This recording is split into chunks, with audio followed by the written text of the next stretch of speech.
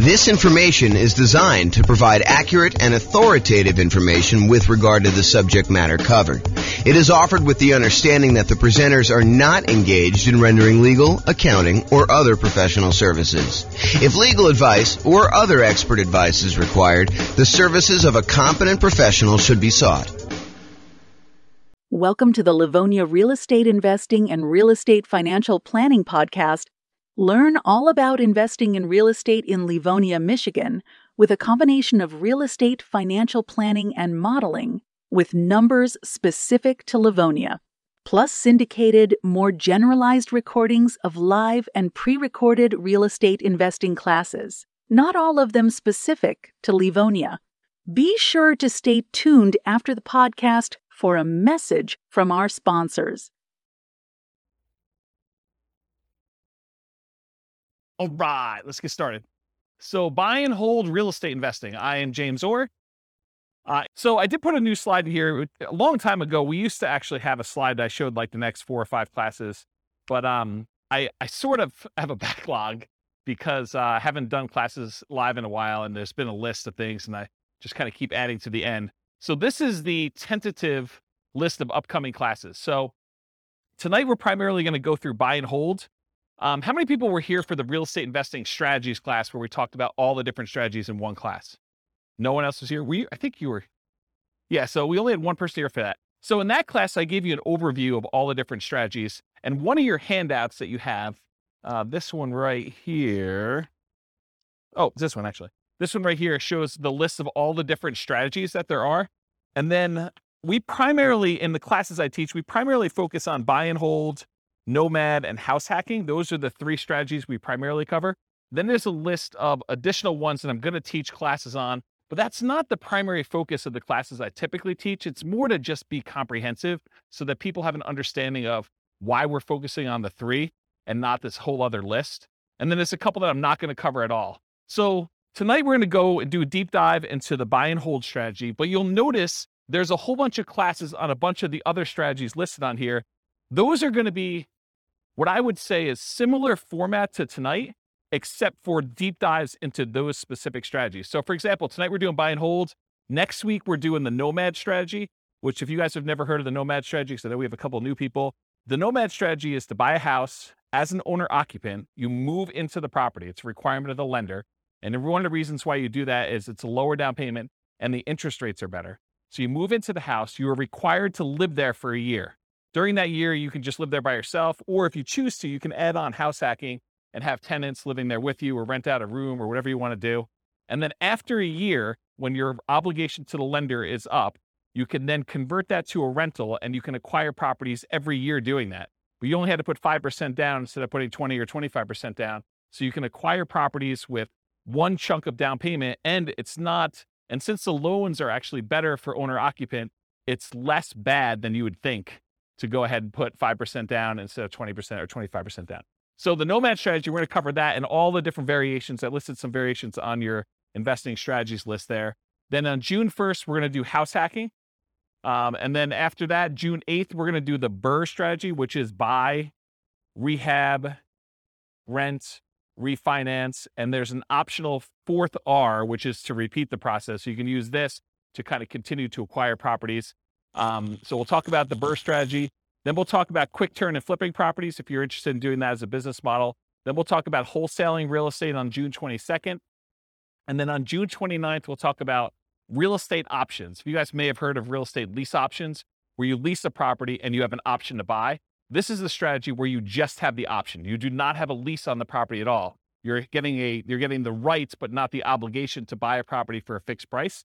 And you're basically holding on to that option. And then there's a very active option auction strategy where you get an option on a property and then you immediately market that property in order to sell it to somebody. And it's usually done through some type of bid sale or auction process on like one evening, like a Sunday evening, in order to get the highest bidder and have the property sold that way. This is really like a variation, if you want to think of it this way. It's like a variation on real estate brokerage in some ways, because in real estate brokerage, a listing contract, if you squint really hard and step very far back, a real estate contract is sort of like an option agreement in some ways, right? You have the right to then market the property and get paid a fee in order to sell it. Well, this is sort of like option auction strategy is a way to do it as a principal. So it's a variation on that theme. So that's going to be on June 29th. July 6th, tax liens and tax deed sales. That's when you buy people's tax liens or tax deeds. Like, for example, if someone doesn't pay their property taxes, you can come in and pay their property taxes, and you usually get a return on the money that you put up. And then there's a really, really small chance that if they don't do it and you wait a long enough period of time, you can actually foreclose on the property for them not having paid their back taxes. We'll talk a little bit about this tonight. We talk about stability in real estate. It's one of the kind of options on there. So that's what we've got there. So tax deed real estate is going to be on July 6th. July 13th, I guess it's July 6th. July 13th, creative financing, real estate entrepreneurship. That's all the creative stuff, subject to lease option, lease purchase, wrap financing, agreement for deed, contract for deed. That whole list on there is like that big graphic in the middle. That's that whole thing. July 13th, we're going to cover all those in one night. A lot of them are really similar in the mechanics. There's a little bit of difference, but they're very, very similar in how they're structured. So we'll cover all those that night. Then July 20th, I'll try to do real estate partnerships using this format. It'll be very different than the format we usually teach partnerships, but you'll like this new one. And then the next class after that, July 27th. Oh, this is sort of like the dividing line when I'm done teaching strategy classes. So this is sort of just getting through all the strategies on that list. And it's going to be very similar to the format tonight for those. And then next one is marketing to find off-market deals. This sort of supplements all these other strategies. If you're planning on doing deals where you're not going to buy them in the MLS, certain strategies are found in the MLS. Certain strategies are found usually through for sale by owners, and you have to market in order to find those. So we'll cover a lot of marketing to find off-market deals. I'll do a 2-hour class on that. And then this is a new class I've never taught before on August 3rd. So I've got a client right now who went under contract on a new construction property back when interest rates were really, really reasonable. Interest rates are no longer as low as they were. And so they've kind of risen quite a bit. And so he's shocked by how much the monthly payment went up because he was counting on a certain number. And now that the interest rates have almost doubled, it's a much, much higher number. And so it made me think of, this is not the only case where we can have shocks when we're a real estate investor and we're considering buying properties. So I've got a list working through that is like all the different shocks you can experience when you're buying rental properties and then what to do about them. So number one is just being aware in advance that this could happen and what you can do to prevent them up front. But then there's some other things you may be able to do while the shock is happening. So that class is all about real estate investing shocks, things that can come up while you're acquiring properties that you may not have thought of.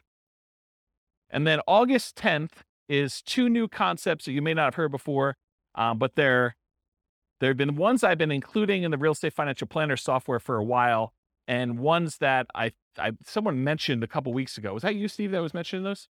Yeah. So there's these 2 concepts. One is cash flow resiliency, and the other one is equity resiliency. So cash flow resiliency, the basic idea is how much can your rent on a property drop before you have negative cash flow? So how resilient is the cash flow you have on your rental properties, on your whole portfolio? You can do it on a single property, but it's much more meaningful on the whole portfolio. And then equity resiliency is how resilient are you in your portfolio with equity when you have prices drop? And so there's different ways you can kind of like finance your portfolio or structure your portfolio where your whole portfolio is more resilient, and there's ways you can structure it where it's less resilient. So we'll go over a lot of different examples and talk about that on August 10th. And then on August 17th, overcoming hurdles for real estate investors. So there are several things that will limit your ability to acquire properties. You know, the most common ones I think a lot of people think of is down payments. I don't have enough down payment in order to acquire properties, or I can't qualify for loans for some reason. So I'm going to go over all the different hurdles that real estate investors have. We'll cover all those in that particular class.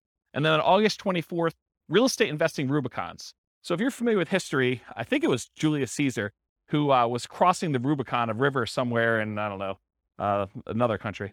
And so the idea, though, is it's sort of like a marker where you've made progress and you, in theory at least, don't ever go back on that. And so there are a couple different things when you think about real estate investing that you need to get to a point where you've grown to a certain situation. So I've called them sort of like Rubicons, where you've gotten to the point where you now have good enough credit so you can qualify for loans. You've gotten to the point where you have enough down payments, or you've gotten to the point where you're good at property management. So I'm going to give you a list of the different Rubicons that there are. I'm trying to hire a graphic artist to do like a a big 11 by 17 sort of treasure chest looking map that has all the different Rubicons that you would list out. And then you can go ahead and mark off when you've crossed those to kind of visualize where you are in the process of achieving your goal for real estate investing. So that is the list of upcoming classes. Is that interesting to anybody? Okay, those look good. All right, good. Is there anything I'm missing on there that you guys are like, hey, how come you're not teaching a class on blank? Anyone? All right, good. Guess I got them all.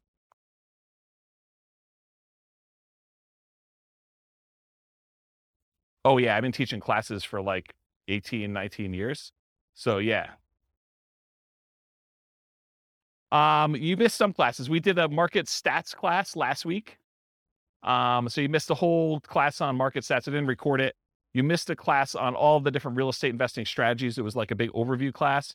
Then before that, I did a class on, I think I did the deal analysis spreadsheet class where I walked you through what all the fields were and how those fields worked out. Did I do any other live ones? That was it, right? I think those are the live ones that I've done since I came back. And then I think earlier this year, I did one on real estate, financial independence, retire early budget spreadsheet, where you can actually calculate out your minimum target monthly income for retirement and your ideal target monthly income for retirement.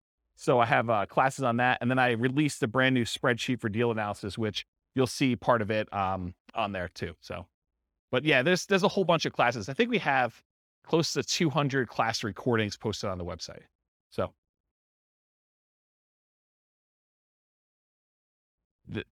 there you go. See, Steve's going to check me. I knew enough to know that it was like in another country and that it was a river, right? Was it Julius Caesar? There you go.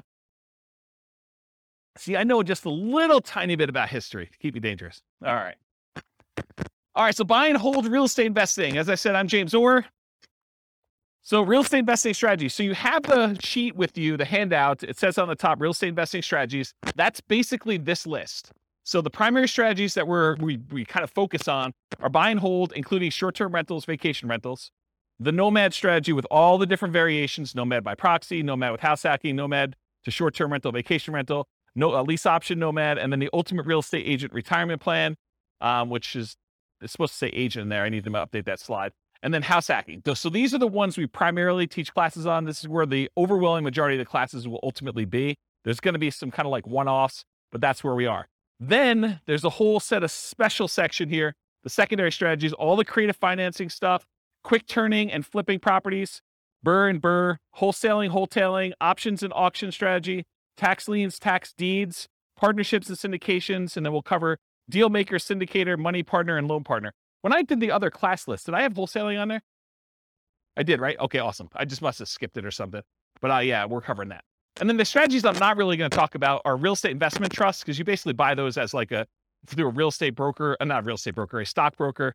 And it's more of a security than it is really a real estate investing strategy. I sort of put it on there to be a completionist and kind of be all inclusive, but really that's not something I'm going to cover. And then I'm not going to go into separate detail about probate, short sales, foreclosures, and pre-foreclosures, because you'll get those when we cover the other strategies, and they're not really their own strategy per se. So we'll cover those, but we're not going to have separate classes on them. Any questions on this? Is it hot in here already? It is? Let's open the door if you don't mind. Just grab it and like do the thing, the foot thing, please. Thank you. All right, cool. So exceptions. So one of the things I'm going to go over tonight is this worksheet right here. And this worksheet is what I call the real estate investing strategy profile.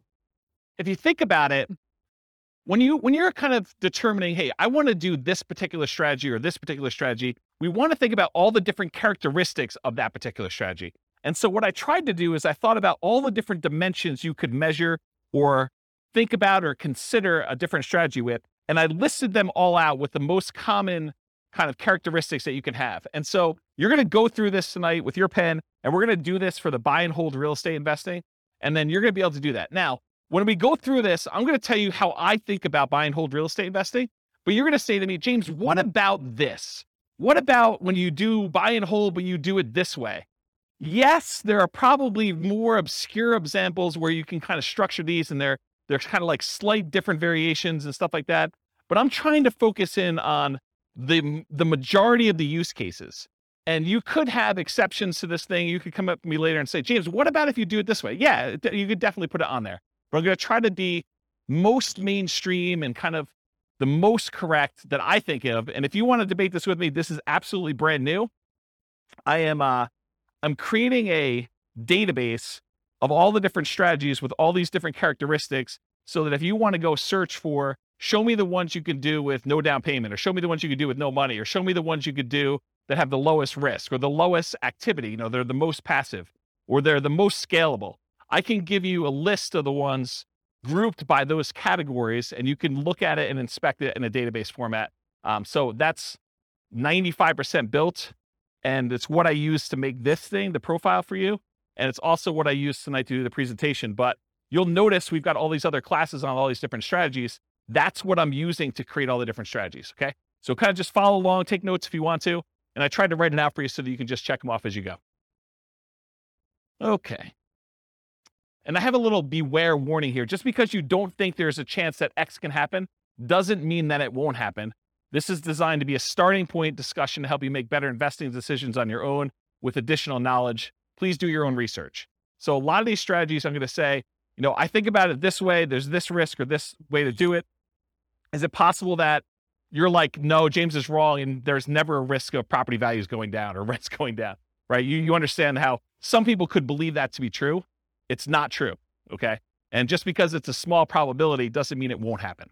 All right, so buy and hold variations. So when I talk about buy and hold, what I'm really focusing on is traditional buy and hold, where you put a down payment on a property, usually 15% with PMI, 20% is the most common one, or 25% down. You can put more down. You can go all the way up to paying full cash for the property. I'm usually focusing on single family homes, duplexes, triplexes, fourplexes, and then it also includes all the apartment stuff, all the commercial buildings, 5 units and up. So that's all just traditional buy and hold in my mind. In addition to that, I group in short-term rentals, vacation rentals, because you're buying the property and you're holding it. It's just you happen to be, instead of renting it to a long-term tenant, you happen to be renting it by the night or by the week or by the weekend. And so I include that as a short-term rental or vacation rental in this model. Now, is it a stretch to think about buy and hold as, I'm going to buy a building and I'm going to do assisted living, or I'm going to buy a building and I'm going to offer a specific service? It sort of gets on the edge of, okay, you're doing a business, you're doing an assisted living business, but you also just happen to be buying real estate. So you could say, okay, I'm doing, storage units. Storage units, I guess, is buy and hold, but it's not really what I traditionally think of. So could you kind of classify it as buy and hold? Yes. Is it really a separate business of like having storage units and running a storage unit business, or having assisted living and doing that, or buying an office building for your practice, or, land in order to run your business off of? Yeah, I mean, you could do all those too, but I'm really thinking of it more in the traditional sense of single family homes through fourplex, and then multifamily properties, apartments, and greater. Does that make sense, everybody? Okay, cool. And this is intended to be, interactive. So feel free to interrupt. Please do use the microphone so your question gets on the mic, though. Just raise your hand. I'll bring you the mic, or someone else will bring you the mic. Any questions on this one?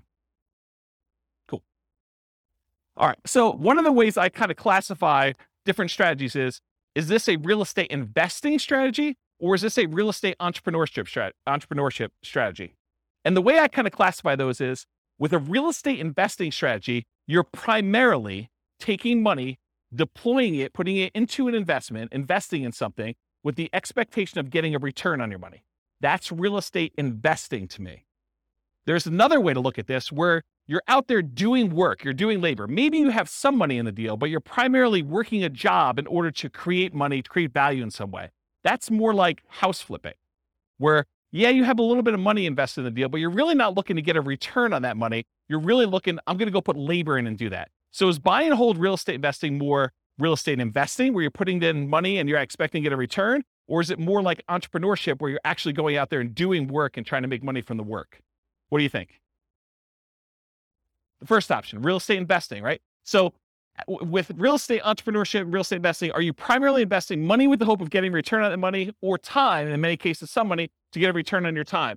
For buy and hold, most folks are typically investing money with the hope of getting a return on that money. Short-term rentals sort of takes one step more toward entrepreneurship, because in most cases with short-term rentals, you're doing more labor than you are with putting a tenant in a property and leaving them for a year or more. Does that make sense, everybody? But it's still primarily real estate investing. You're deploying money and you're expecting to get a return on that money. Okay. So that's on your list. So you can start on your list. Just kind of check it off. All right, so money required. So typically when we do buy and hold real estate investing, we're going to go in and we're going to get traditional financing from a bank. You're going to go select a property. You're going to want to acquire that property. And so you're going to go to a lender and you're going to get, in most cases, traditional financing, conventional financing. There are 15% down, 20% down, 25% down, and more type loans for these properties. You can buy them with cash, or you can put a down payment and actually get financing on them.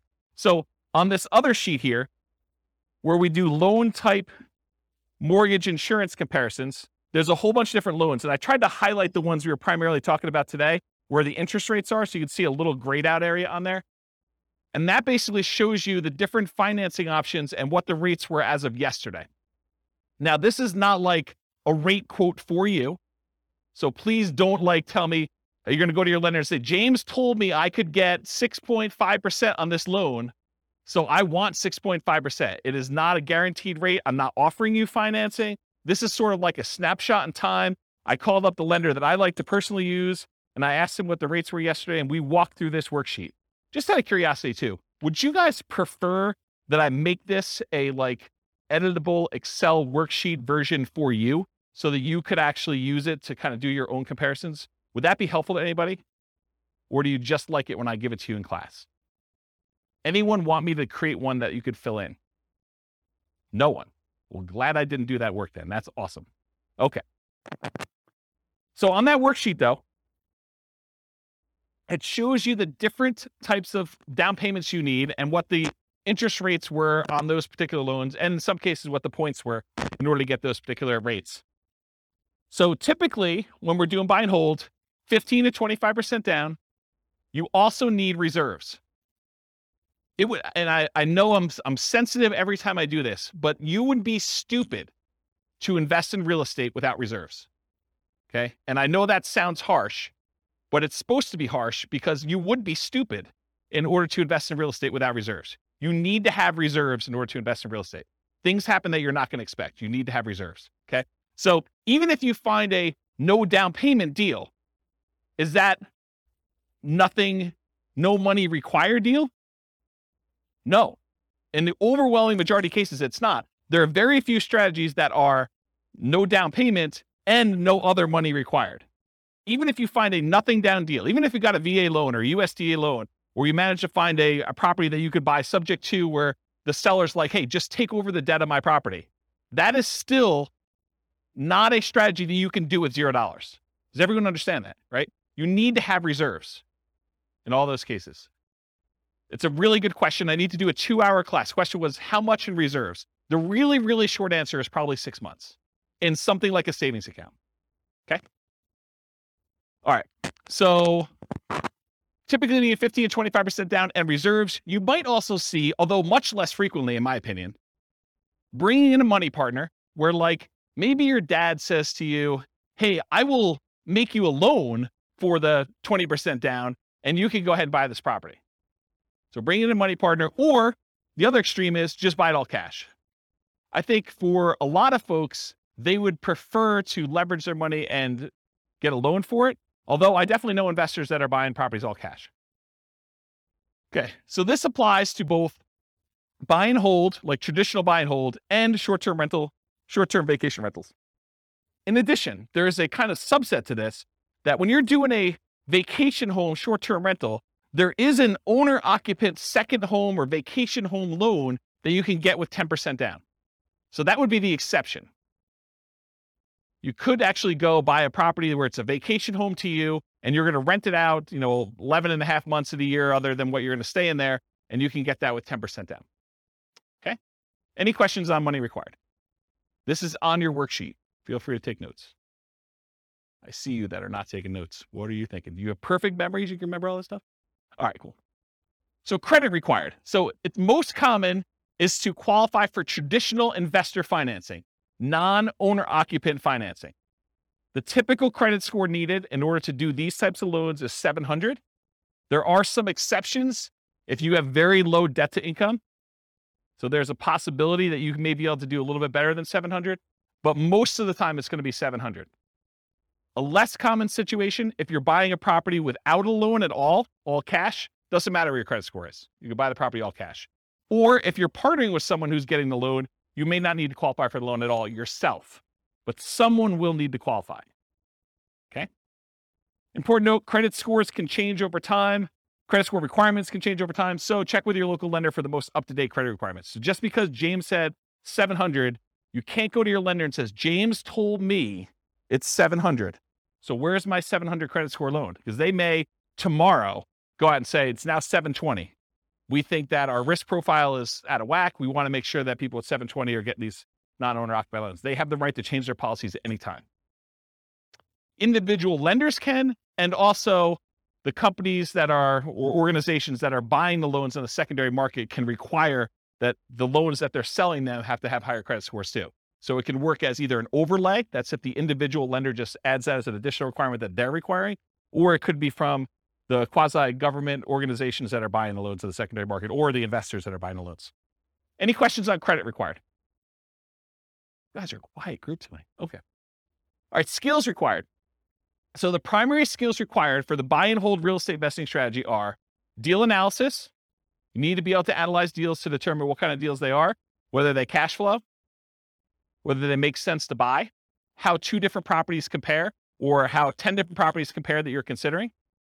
Actually finding the cash flowing deals, searching them out in the MLS, going to look at them, evaluating them. Acquisition financing, being able to get the loans that you need, those 15% down, 20% down, 25% down loans, and then property management skills. And by property management skills, I mean one of 2 different things. Either you need to be really good at managing properties yourself, or you need to be able to hire a property manager and manage your property manager when they do it.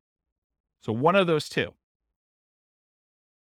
And then in addition, if you're doing short-term rentals, the skills for doing short-term rentals are slightly different than the skills for doing long-term property management.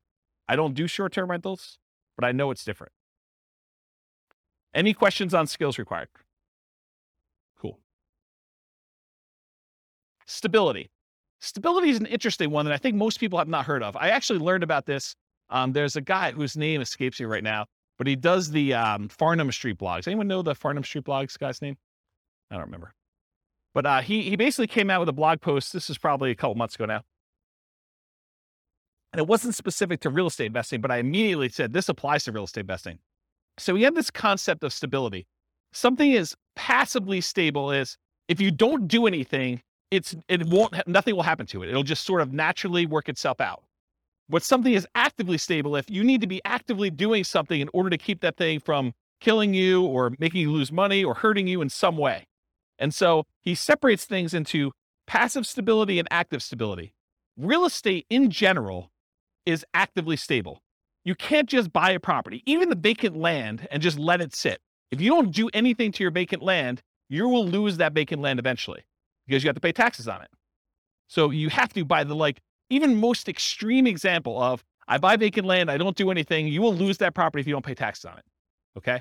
Now, as you move down the spectrum, if you are doing fix and flips, it is very active. If you don't actually do something with your fix and flip, you'll lose the property. In most cases, if you're doing a hard money loan, to the lender. Lender's going to come in after 6 months or a year, and they're going to take the property.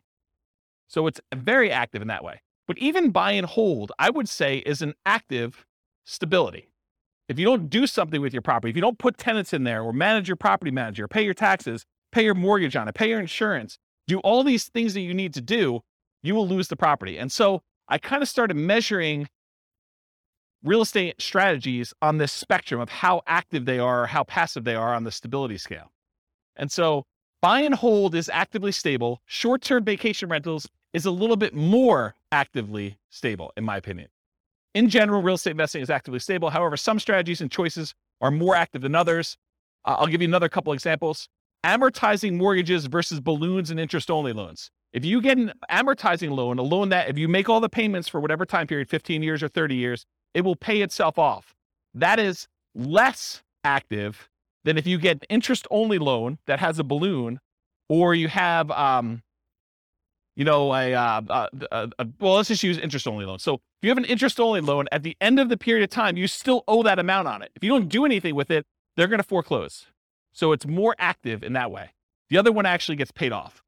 What about buy and hold versus fix and flips? I think we talked about, or lease options. If you don't put tenant buyers in those properties and kind of keep on them and help them buy the property, Or if they don't buy the property, replace that with another tenant buyer who could possibly buy the property.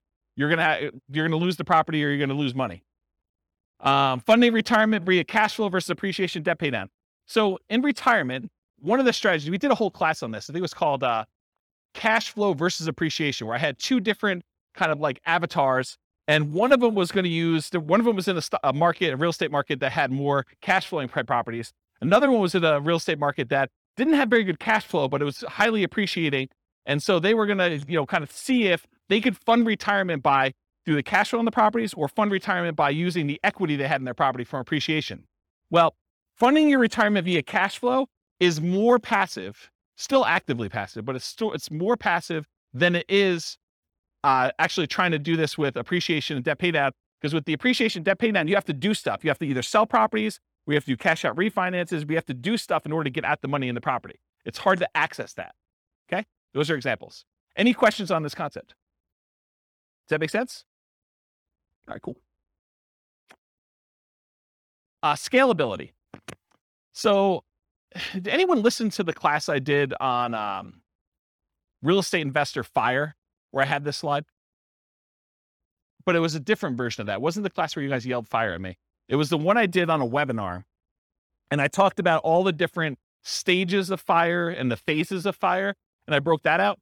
So this is a slide from that whole class. I'll try to cover it very quickly. But the idea is that there are certain strategies that will get you to certain dollar amounts.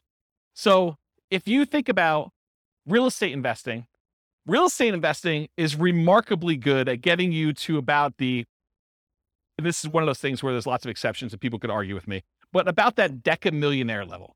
Okay. Really easy to get you to $1 million net worth, relatively easy to get you to this decamillionaire kind of thing. But if you want to become a 100 millionaire or greater, real estate becomes a lot harder to get you there.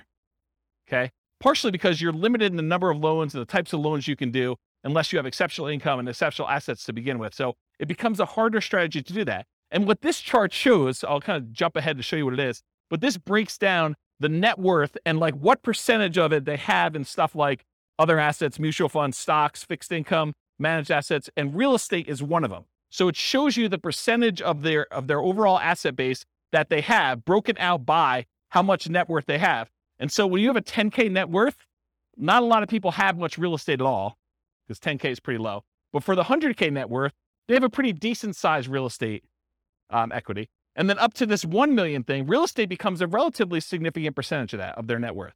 And then getting up to this 10 million, real estate becomes a pretty significant thing. But then you'll notice over time, real estate actually declines.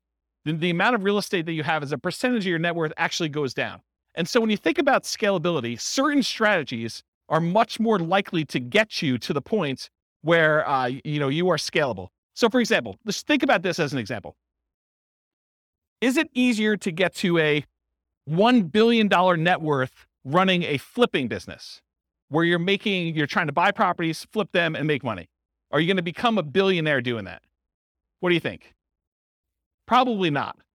Do you think let's even use 10 million. Are you going to get to a $10 million net worth flipping properties and making $25,000, $30,000 a flip? It's going to be hard to get there.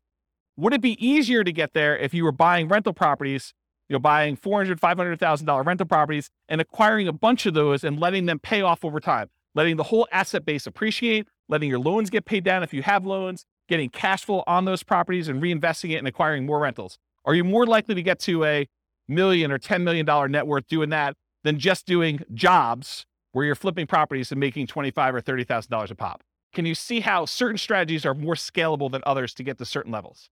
Does that make sense? Okay. So in my opinion, the buy and hold real estate investing strategy tends to be one of the better scaling real estate investing strategies that there are. Of all the different ones we're going to cover, especially the ones that are much more active, where they're more entrepreneurial, buying properties and using it as a wealth building tool is a relatively good one. But even that has limitations. It's really, if you're doing buy and hold, you're much less likely to get there, to get to like this 100 million or, billionaire type status if you're doing that. So it's scalable to a point. Really, really good at getting 1 million to 10 million, in my opinion. Okay. Any questions on this? There's another like 10 minutes on this particular chart in that other class, which maybe I'll put a note in the show notes or something for the recording. Okay, risk exposure. So another way we want to measure real estate investing strategies is think about how risky they are. And one of the things I like to think about when I think about risk are, what are the risks of doing this particular strategy? So for buy and hold real estate investing, I consider this sort of like a medium risk real estate investing strategy compared to some other ones. There's ones that are much lower risk. There are ones that are much higher. So what risk do you have when you do buy and hold real estate investing? Well, when you buy a property and you're holding it for the long term, you have a risk that prices will decline during your ownership, right? Property values can go down. Property values can go down while you're acquiring properties. So the first ones you buy may have negative equity, or if you've got them free and clear, you may have lost money on them. Okay. You could also have rents decline during ownership. So you thought you were getting X% return, cash on cash or cap rate, however you're doing your calculation. And now you find that rents have dropped and you're not quite getting that anymore. So that's a risk you can have. Your credit is at risk. If you actually go buy properties using financing and something goes wrong with the property where you have to jettison, or something goes wrong with you and you can no longer, continue to make payments on the property and you lose the properties to foreclosure or short sale or something like that, your credit is at risk for doing this strategy. That is not true with every other strategy. So it's a buy and hold strategy risk. You also have all the typical tenant property management risks. Slip and fall, tenant sues you for, discriminating against them because you're not following fair housing laws. All those things that you have for doing property management, that is a risk you have for doing this strategy. So I think it's in the moderate kind of medium range for risk. It's not super, super risky. It's not also the lowest risk.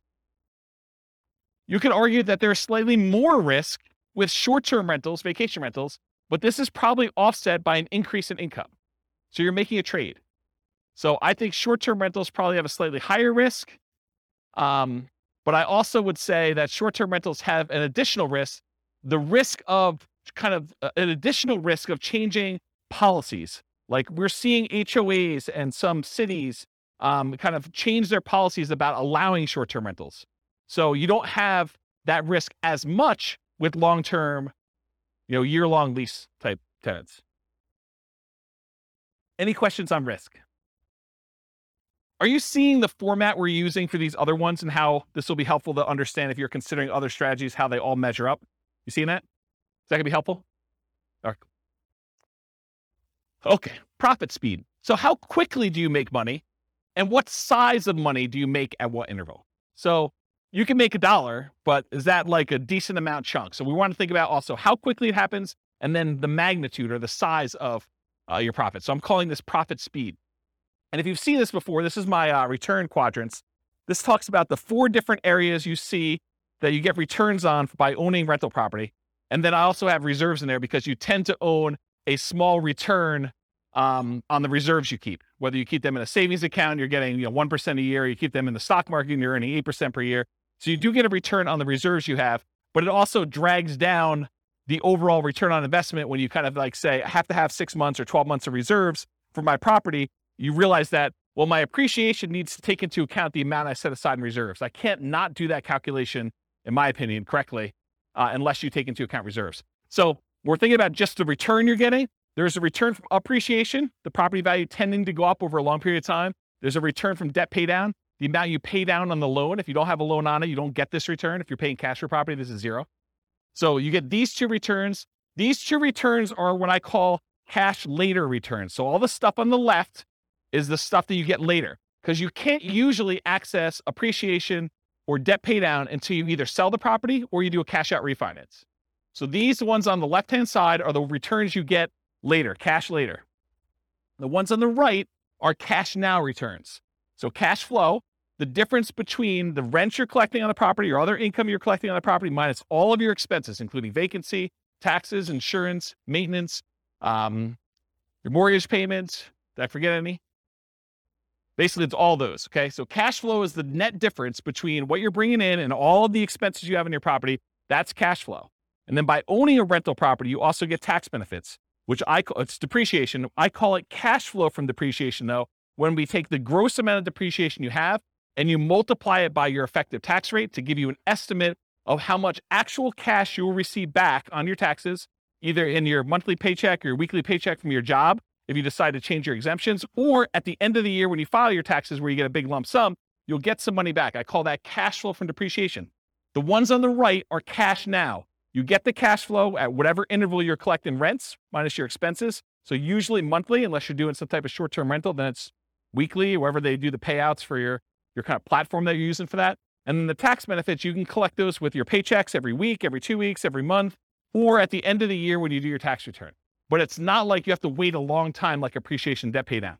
So these are more cash now. These are cash later. When you have regular buy and hold rental properties, you tend not to get these short-term, but these tend to be the bigger numbers. Your appreciation on a property tends to be larger than your cash flow, just in general. It's not always that way. And then your debt pay down tends to increase over time. As you pay down a 30-year mortgage, it just gets larger over time, but it tends to be a bigger number too. Then your cash flow, although as interest rates rise, this gets smaller. I want to point that out. So cash flow and tax benefits, these tend to be relatively smaller numbers, unless you're doing a free and clear, and then your cash flow number should be much larger. But you're doing these tend to be smaller numbers, but they tend to be more quicker. So as far as like profit speed, with buy and hold real estate investing, you typically can start seeing cash flow within 30 days. You buy the property, you acquire it, you put the tenant in there. It's relatively quick. Rents and security deposits are typically paid in advance. So a lot of times someone pays rents at the first of the month for the month that's coming up. They're not paying it in arrears.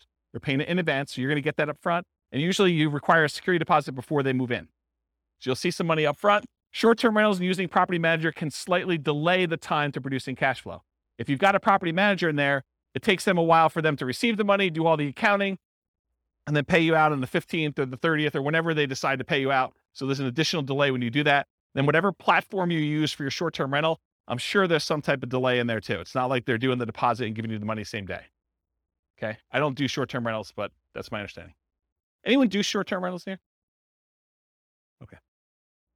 Usually a percentage return of amount invested, cash on cash, return on investment, or cap rate. So when you're thinking about like the order of magnitude, a lot of people throw around numbers like, I'm getting a 5% cash on cash or 10% cash on cash, or in some extreme cases, maybe they're doing a 100% cash on cash return on investment. That's the number that you are getting on the investment size, the amount of cash you put in the deal. Or cap rate is the return you're getting if you did not have a mortgage on the property, but after all of your other expenses. That's what cap rate is. Okay. I talked about cash flow from depreciation.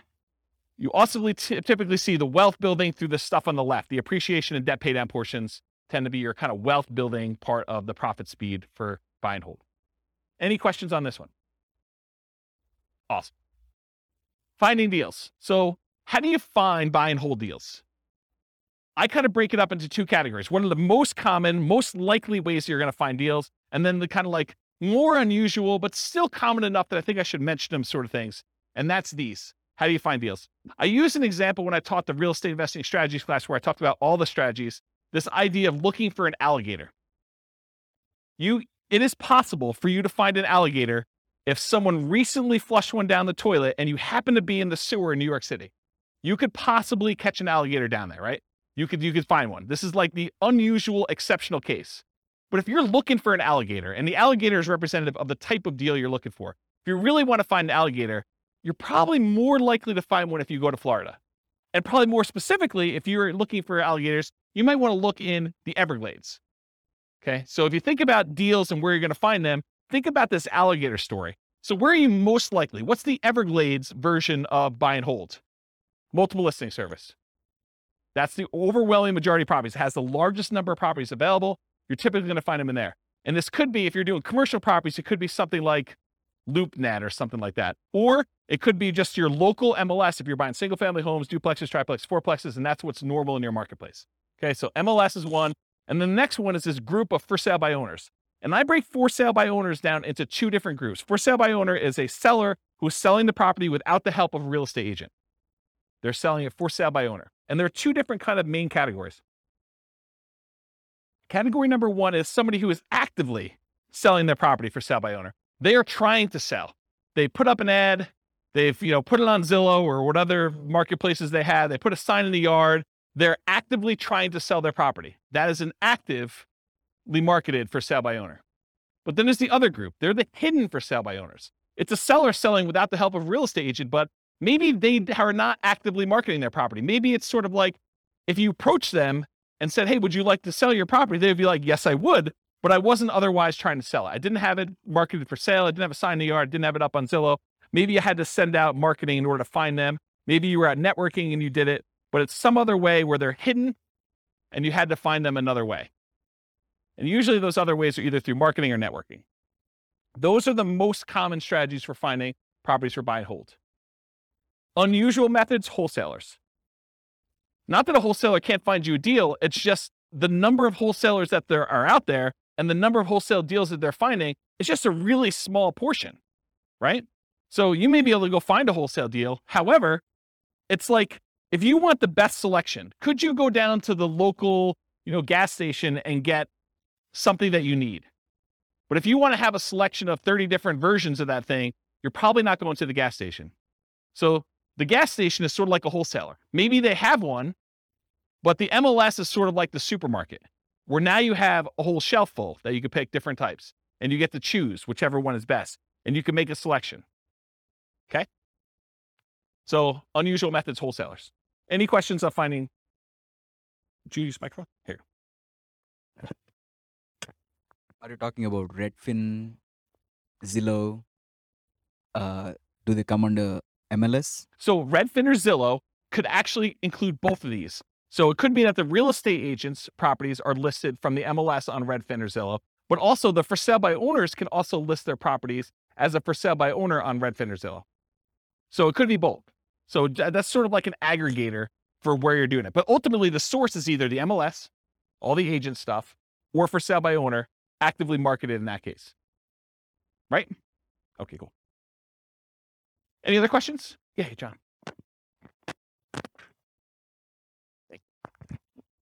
I've got a two-part question. On the for sale by owner, Yep. Is that typically, do they want more money or less money than if they were going through a realtor? And also, the second part of my question would be risk. Yep. If I use a realtor, you guys cover all the hidden stuff. If I'm dealing directly with a homeowner, seems a little more risky. Yeah. So really, really good questions. Just put it down for a second. So awesome questions. So the first thing about price, it's all over the place. I would say that the for sale by owners I've seen, some of them are priced high because they want to get all the money, right? They're going to price it with whatever a realtor would have gotten, maybe even a little bit more, because they think that their property is better than all the other ones that sold. And they haven't had a real estate agent tell them it's not reality to get, $600,000 for this $500,000 property. You're like, well, I think I can get 600, so I'm going to list it for 600. So you could get some of that. Or you could get them not knowing the value. A lot of times we see that with an out of the area owner who knows that their parents bought the property for $250,000 and they can't imagine in their mind that it's worth $500,000 now. And they live in another state and they're just like, if we can get 300, that's awesome. And it needs a lot of work. And so it goes both ways. And the real estate agent ones, there are real estate agents that help sellers who are otherwise motivated. They want a quick sale and they realize it needs a lot of work and they're not trying to be super aggressive about getting every last penny out of the deal. So you could find those. But I think the overwhelming majority of the deals listed in the MLS are retail deals. I mean, they're priced for retail sale. The real estate agent is representing the seller and they're trying to help them as a fiduciary, get the best offer for them, which in many cases is the highest priced offer that will net them the most. And so I think that is true. But there's that 5%, 10% of those that are also good values. And sometimes a full price deal, especially for buy and hold, is still a great deal. Like you can go buy a property, pay full retail price for it, and it gets you the cash flow economics, the cash flow returns that you want on it, because they're thinking price and you're thinking income, right? And not every property is considered that way. And you're right, I think about the risks too. I think real estate agent can mitigate your risk in a couple ways. Number one, through knowledge about like how to do stuff correctly and all that other stuff. But then there's also an additional insurance layer in there too, because most real estate agents in most states that I'm aware of, at least in Colorado, I know this is true, they're required to have errors and omissions insurance to kind of protect you in case they do something stupid and screw up, right? So I think that there's an additional layer in there. Does that mean that you shouldn't do a for sale by owner deal? No, I think that there's a reasonable amount of risk that you think. There's nothing without risk, right? Like we go out, we drive through town, I mean, you could be doing everything you're supposed to do. You're completely sober. You're driving on the right side of the road. You're doing the speed limit, and person next to you is snorting a line of cocaine, and they just had a 6-pack, and they're driving all over the line. They're spanking the kids and having a cheeseburger all at the same time. You did everything right, but it's still risky for you, right? There's nothing that's without risk. Is that a reasonable risk? I mean, the chance of it happening to you is really low, but there's risk in everything, including buying for sale by owner, including buying some from the MLS. I think there's a small amount of risk in there, especially in markets where, we're coming off like a year of what I would consider to be extreme seller market, where the sellers are in the driving seat. They're setting, these demands where you've got 20 offers coming in and people are waiving inspection, they're waiving appraisal. I mean, you're voluntarily taking on additional risk just buying in that particular type of market. So I don't know. I don't think it's universally that if I had to like handicap it, I would say there's probably a little bit more risk with for sale by owner, but it's not like a ridiculously large amount, in my opinion. And as far as finding deals, I think you can find them in both spots. And I think you can find overpriced properties in both spots. I think you have sellers who are, they're in the driver's seat and they're demanding that their real estate agent listed for way above what it's even worth and what the real estate agent is recommending. You see that on inside the MLS with properties that are just languishing and sitting there, right? And then you also see stuff in the for sale by owner market where people are really, really high or really, really low. There's jokes when I teach like the off-market deal finding class where sellers are saying, my property is worth $50,000 or $100,000 more than it's really worth, because that's their dream price and they're not basing it on reality. So I hope I answered your question, but yeah. Dwayne. I'm wondering if the one that I emailed you about the for sale by owner, Yeah. I think it's priced too high based on comps in the area. And I'm wondering if it's because they know that houses are going for more than asking price. Yeah. But if they had someone listing it for them, because agents don't generally increase it that much because they know they're going to get the higher price, right? Is there something to that? There's one strategy as a real estate agent when you're listing a property for sale. One of the ways to do this, and there's lots of different opinions on this, but one of the strategies a lot of real estate agents would recommend is, hey, listen, let's not list it for this much higher price. Let's list it based on what we think it would actually appraise for. Because if you go ahead and list it for $20,000 or $50,000 or whatever it is above what it would appraise for, and then they go and they try to buy it and they still have their appraisal contingency in there and it doesn't appraise, it's a renegotiation. So a lot of the buyers then are come back and say, look, you had it listed for $600, only appraised for $580. I think we need to negotiate this. What you're trying to get a buyer to do is you're trying to get enough buyers, at least this is one of the strategies, but as a real estate agent, you're trying to get enough of the buyers to come in at $580, which would be supported by the actual other comps for appraisals, get it to appraise for $580, but get enough buyers saying this is a deal. It's listed for like what it would appraise for, which might seem a little bit low in the crazy market.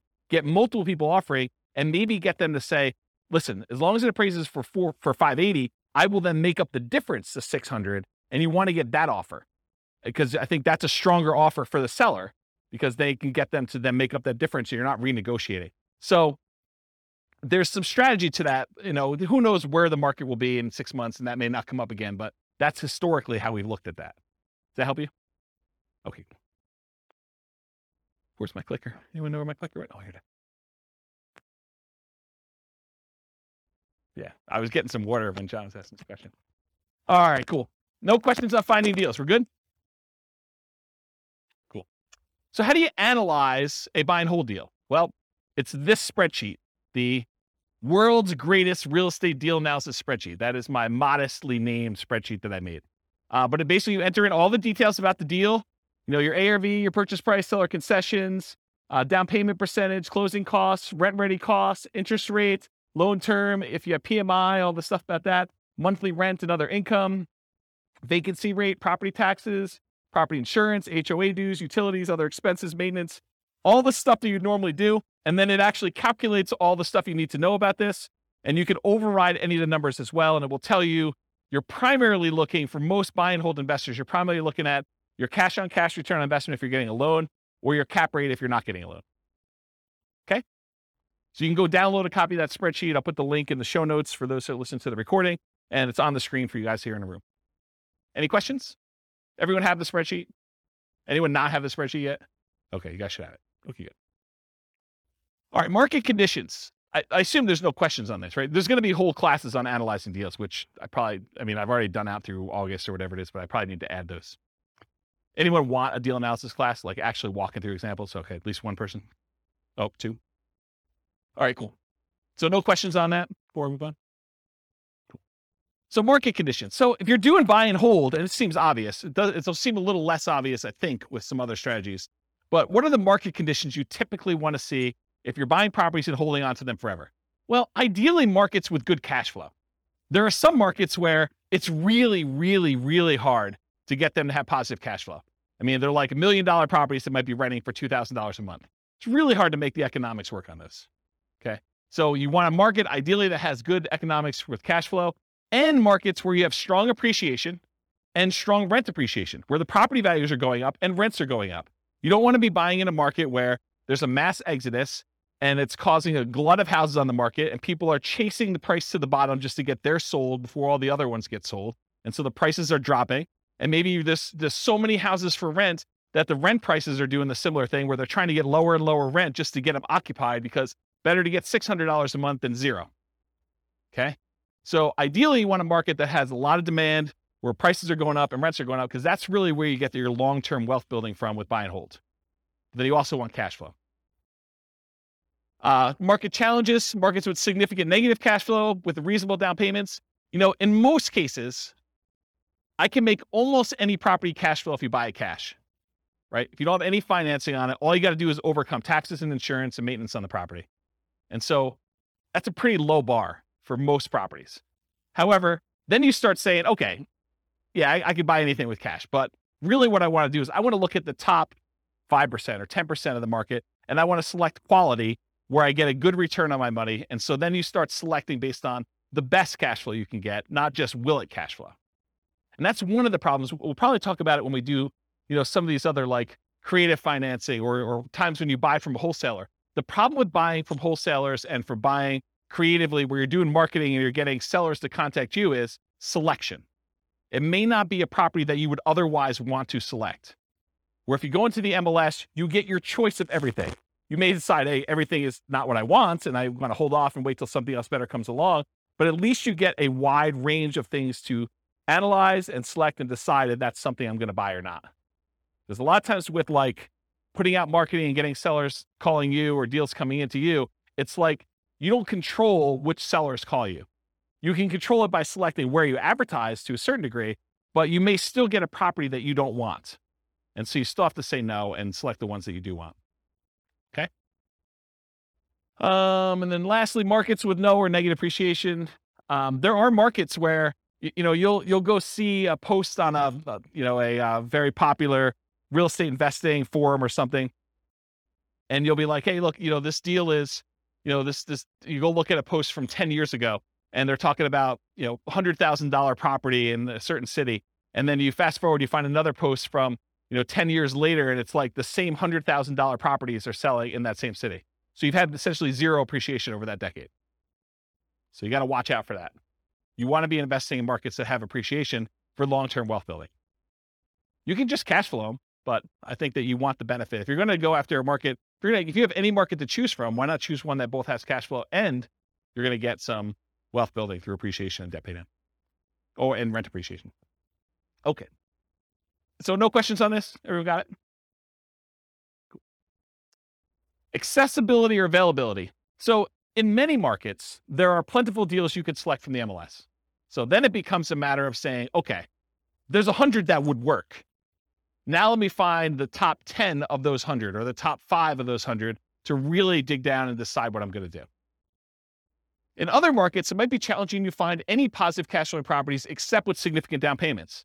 I think we've been seeing, in our local market here, we've been seeing a move toward this. There was a time in our marketplace where you could find a good quality product, good quality property that with 20% down would have positive cash flow. It's much, much harder to do that now because prices have gone up a lot in the last 5 years. Interest rates in the last 6 months have gone crazy, like doubled, 3% to 6%. Rents have gone up, but not quite as much as property prices and interest rates. So it's getting harder and harder to find a property that would positive cash flow with just 20% down in our marketplace. Okay. And I think you'll find that in other markets too, especially with the same characteristics. I mean, we see massive price appreciation, not just in Northern Colorado, but overall in the nation. And interest rates are up all over the place. Yeah, Dwayne. How far behind do taxes usually follow that when they do assessments? Is that something that... That's a great question, because you're right. I mean, if property values have gone up and they're doing the reassessment every 2 years, which I think is very, very common, at least around here, that's the norm, right? Every 2 years, we see a reassessment. So they're going to use the new property value, and they've got their kind of like tax, whatever they call it, mills, or how they calculate taxes. They're going to use those times whatever their new assessed value is, and your property taxes are going to go up. So it's just sort of like 2-year stair step going up with that. Yeah. So it's definitely going to impact that, which is another reason why you probably shouldn't use just the last year's property taxes as your estimate, unless you're prepared for that shock. That's a shock for that class, right? Buying a property using the old tax assessment only to find out that 6 months from now, there's going to be a new tax assessment. It's going to change. Same thing we see with new construction properties, right? I mean, you've seen this where, sometimes we get really lucky where you buy a property and you're still paying taxes on vacant land. And it takes 3 months, 6 months, a year, whatever it takes for the county to come around and say, okay, now we're reassessing your property. It's no longer vacant land. It's got this $500,000 property on there. And now property taxes aren't $47 for the year. They're $4,700 for the year. Okay. So that's a big difference. Interest rates may be a significant factors, whether properties will cash flow or not. And the other thing about accessibility, availability, is verify that you can use your property as a short-term or vacation rental before buying it. You don't want to assume that you can. You want to check with the city. You want to check with the county. You want to check with the HOA at a minimum. And there may be additional municipalities that are limiting you. Those are the 3 that come to mind. Any questions on that? Cool. Using retirement accounts. There are some real estate investing strategies that you can use your retirement accounts to invest with. Buy and hold real estate investing is one of them. You can use your retirement account, your self-directed retirement account, to buy real estate with for buy and hold. A lot of times it requires special financing. So most of the time it's going to be a portfolio loan, and the portfolio lender is going to require a much larger down payment, usually about 35%. There are some ways to structure where you're getting the loan and someone else is partnering with you. Go see the partnerships class where we talk about that. But you could structure an LLC with some portfolio lenders who obviously don't see this as a kind of like good way to do it. But you can come in and be the loan partner on a deal for an LLC and only put 20% down in order to get some of those products. But if you're buying it just with your self-directed IRA, self-directed 401k, in most of those cases, because it can't be a recourse loan, they're going to require 35% down. The interest rate is going to be a little bit higher. And they're usually ARMs. Sometimes they'll do a 15-year fixed rate mortgage, but that's also going to hurt your cash flow because it's the 15-year amortization schedule makes your cash flow, it makes your monthly payment higher, which means your cash flow is going to be worse. So just realize that might not be ideal. And then the other thing to think about too is if you're trying to do financial independence, retire early, below when you can technically start taking money out of your retirement accounts, realize that if you're doing investing inside these accounts, it's not like you can access that money. You can't like collect the cash flow from the property that you have owned by your self-directed IRA or self-directed 401k. You have to leave that money in there until you can legally withdraw it, unless you want to pay the taxes and the penalties to get it out. Okay. So realize that if you're looking to do this for retiring at 45 or whatever you're trying to do, that's potentially problematic. And you'll need to come up with a bridge solution of some sort to do that. And there is a class, I really need to add this to the schedule. I talked about this in that same Fire for Real Estate Investors class. I talked about this idea of, I used to call it coasting into retirement, but I don't want to confuse it with Coast Fire, which is something completely different. So I think I renamed it chillaxing into retirement. It's this concept of, you have enough money to bridge you technically qualifying as financially independent, and you're sort of living off of your savings, not at a safe withdrawal rate, kind of living off your savings, but like depleting your savings to get to the point where you then qualify for FIRE, where your financial independence number may take you a year or 2 or 3 for either a property to pay off or cash flow to increase or something else to happen. And you're sort of like rapidly depleting another resource that you have to sort of bridge you to that point. And there's probably a full day class I need to do on that. So I don't think I could do it justice in 2 hours. So is anyone interested in that class? Should I do that? Just one person? Two? Okay. Maybe I'll do something like that. Okay. So I talked about all those. Any other questions on can you use your retirement account? Is this helpful? Like the kind of format of going through it sort of like this? Yeah. Okay, good. I'm glad. All right, quantitative analysis. So when I originally did the real estate investing strategies class, I gave you like a warning up front that I could have easily decided, I did qualitative then. I kind of like looked at the characteristics and how they work and what their strategies were. But I could have just as easily done all math and showed you, okay, look, if you do buy and hold, this is what the numbers look like for you doing it. If you do creative financing, this is what the numbers look like for you doing it. And one of the reasons I wanted to do this series, I wanted to do a deep dive with all the different ways to measure and look at it, but I also wanted to do a quantitative analysis. And so what I'm going to do here for the series is I picked an avatar, a prototypical person, and I kind of have a story around them. And then I'm going to show you, okay, if this particular person, in this case, it's a group of people, a husband and wife, if this particular group of people, this kind of like partnership, this, what do you call it, couple, this couple decides to go ahead and utilize the buy and hold strategy, this is what the numbers look like for them. And I'm not going to go into crazy detail where I, drill into, this is what cash flow looks like, this is what their net worth looks like, I only use the metric of their ability to achieve the minimum target monthly income for retirement. So when do they actually become financially independent? And so I use that as a metric, as one measuring stick. And as we do today with a couple variations and creative financing and subject to lease options and wholesaling, I will show you how doing that strategy actually gets them to FI or not and how long it takes them. So that you can see relative sizes of how quick. If you're going to do fix and flips or whatever it is, how quickly does that get you to the point where you're going to be financially independent? Does that make sense? Okay. So that being said, how well does buy and hold perform toward achieving financial independence? So what I'm going to look at is 3 different scenarios, putting 15% down, and 15% down, it requires that you have private mortgage insurance. Private mortgage insurance is insurance that you pay as the buyer to protect the lender in case you default. So they say, look, I'd rather you put 20% down. However, if you really twist my arm, I will let you put 15% down, but it's more risky for me. So what I'm going to require is if I let you put 15% down, you need to pay this third party that if you then default, then they will make me whole for the difference. Okay. So you're paying as the buyer, a third party insurance company, a private mortgage insurance company, to protect the lender for them being silly enough to let you do a loan for 15% down. Does that make sense? The way I worded it that way? Okay. So when you do 15% down, you're going to have PMI. And if you look on your worksheet, sorry, man, you got volunteered. I should have just taken a sheet, huh? So on your worksheet here, you'll see this 15% down column.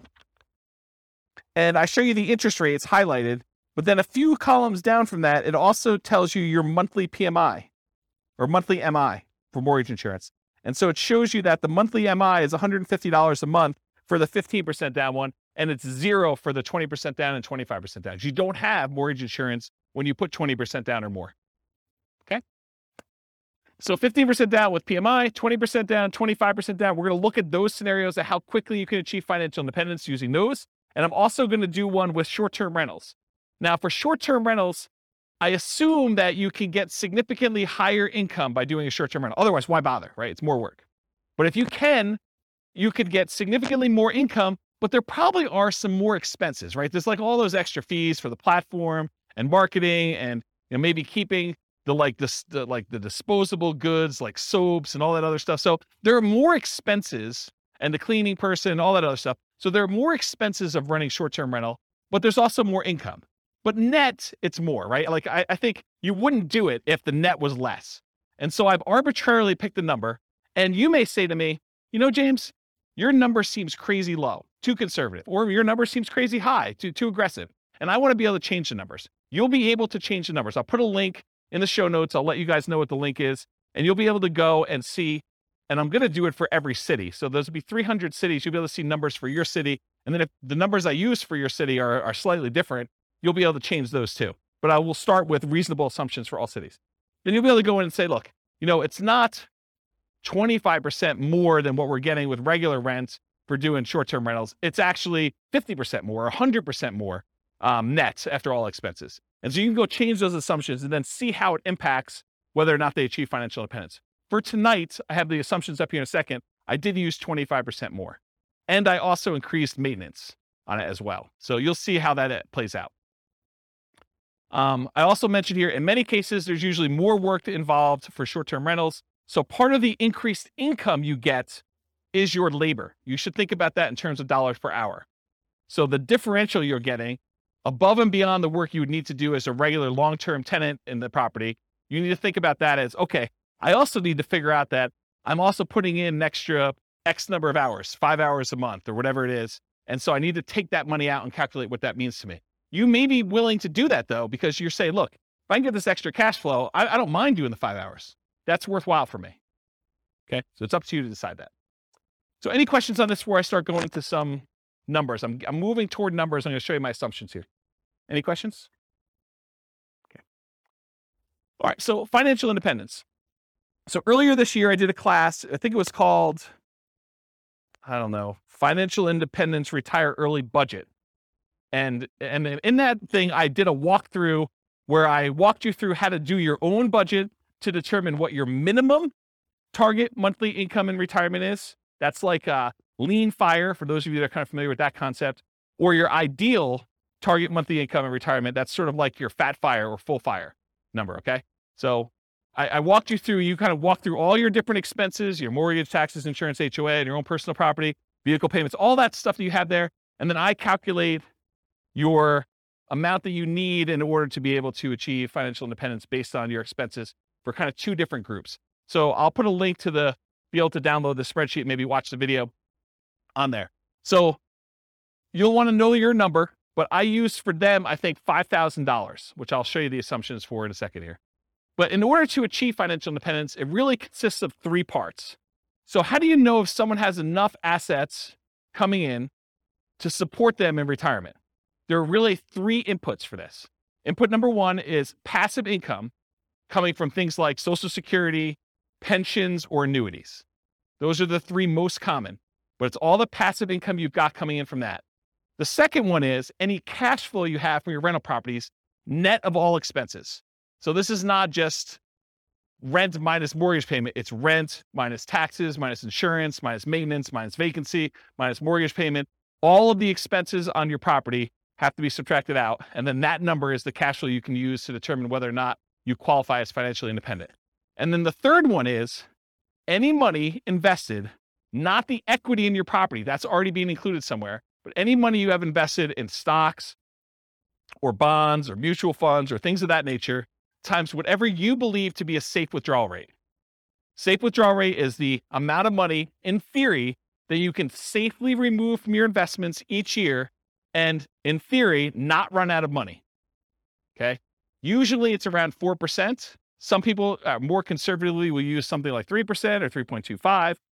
The guy who came up with the rule before we saw this massive uptick in inflation had came out publicly and said it's actually over 5% now, which I always scratched my head and said, that seems really aggressive. But I mean, what do I know?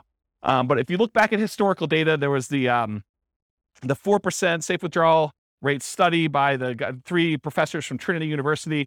They did a bunch of back testing on historical data with the stock market and bonds, and they came and said that with a very high probability of success, very low probability of failure, that taking 4% of the amount of assets you have invested in stocks and bonds at different ratios, they did a whole table, so you can go look at the report if you want to. I think it's called the Trinity study. But they said that 4% is a relatively reasonable number to use based on historical data. Okay, so the three things, it's passive income from Social Security, pensions, and annuities. That's number one. Any net cash flow from rentals. And number three, your yearly safe withdrawal rate multiplied by the amount you have invested in stocks, bonds, mutual funds, things like that. The sum of all three of those, if the money coming out from your cash flow, your passive income, and that safe withdrawal rate, if that exceeds the amount you need in order to live, then you are technically financially independent mathematically. Does that make sense? So in order to see if somebody qualifies for this, we're going to use any Social Security they have. So if they go late enough where they're old enough then to have Social Security, that will count for us. Okay. And I did a calculation based on their Social Security, and I think I started them at age 21, try to give them a really long runway. with this, okay? Any net cash flow from rentals. So if they're buying rentals in these scenarios, then the cash flow they have from the rentals after all their expenses counts. And then any money that they have in their bank account that's not being used for down payments or whatever, we're using a 4% safe withdrawal rate for that, and that counts as well. So the three of these things will count to determine whether or not they've achieved financial independence, and I'll tell you what month they achieved that minimum target monthly income in retirement to be financially independent. Does that make sense? Did I confuse anyone? All right, cool. All right, so all of these assumptions are changeable if you just copy the scenario to your account. They're married. They're both 21 years old. They've recently graduated from college, and they're working in a technology department of a large healthcare business. Might sound familiar to someone in this room. They have a total of $10,000 saved up. Okay, so they're not starting from zero. They've got 10K. They earn $72,000 a year combined. So $36,000 each. Does anyone have a problem with that number? Do they think it's too low? It's probably low. I'm looking at someone who works in that field. Yeah, it's very low. Okay. So I'm trying to be conservative though, right? Like if I come in here and I use, everyone makes $200,000 a year, people are like, whoa, James, no one makes $200,000 a year. So I get it from either way. So here's how I worked it out though. I said, okay, look, McDonald's is hiring at like $16 an hour for us, right? I mean, I think Qdoba, the burrito place I go to, they have signs on their door. They're hiring like entry level at 15. I was like, 18 seems like a relatively low bar, right? Maybe I'm wrong. Maybe it just seems like crazy, but it doesn't seem that far off. And that's $18 an hour, working 2,000 hours a year, $36,000 a year each is how I got there. Or you could say, look, if they're really as motivated to achieve financial independence as you say they are, then 2,000 hours a year is like part-time work, in my opinion. I mean, there's other people they're going to be offended by that, right? I'm going to get hate mail, I can't work more than $2,000 a year. I mean, 2,000 hours, that's like the first 6 months of the year for me. I mean, I know there's some business owners in here that they're like, yeah, 2,000 hours. Yeah, that's easy, right? But I'm going to get hate mail, I'm sure. But I use 2,000 times $18 an hour to get $36,000 a year for each one. I think that's a reasonable number for a lot of folks. And so I'll try to use these same assumptions across all the different strategies to compare them. So you'll be able to see more of as close to an apples to apples comparison as you can be, knowing that you're comparing different things. Okay. This may be hard for you guys to believe. They're saving $1,000 a month before they buy any houses. Okay. So between the two of them, they're saving $12,000 a year on a $72,000 income. That's pretty aggressive, but they're motivated to achieve financial independence. In fact, I say that they're obsessed about achieving financial independence so they can retire early. They want to fire. They want to find their best path to financial independence together. They're both taking Social Security at age 67. That's what I modeled it at. And Social Security was estimated based on them working until the full age of 67. You guys all know that if you stop working earlier than 67, your amount of benefits actually goes down for Social Security though, right? You guys know that, right? Like if you don't put in enough, then you don't get the whole thing. It goes down. Okay. So I've assumed though, incorrectly, that they've worked till 67. So if they get to the point where Social Security kicked in and it matters to them, that will be a factor. But if it's before that, it really doesn't matter anyway, because they've then achieved financial independence without Social Security. Okay. Any questions on the changeable assumptions? Because you can go in and change these. You're like, hey, look, 72,000 a year is crazy, James. I don't know where you got the number from. Nothing? Okay. This is the worksheet you have, the loan types. I'm just pointing out that when they do the 15% down loan, I'm using 6.75%. That's what I got yesterday when I called my lender as the interest rate for a 15% down loan.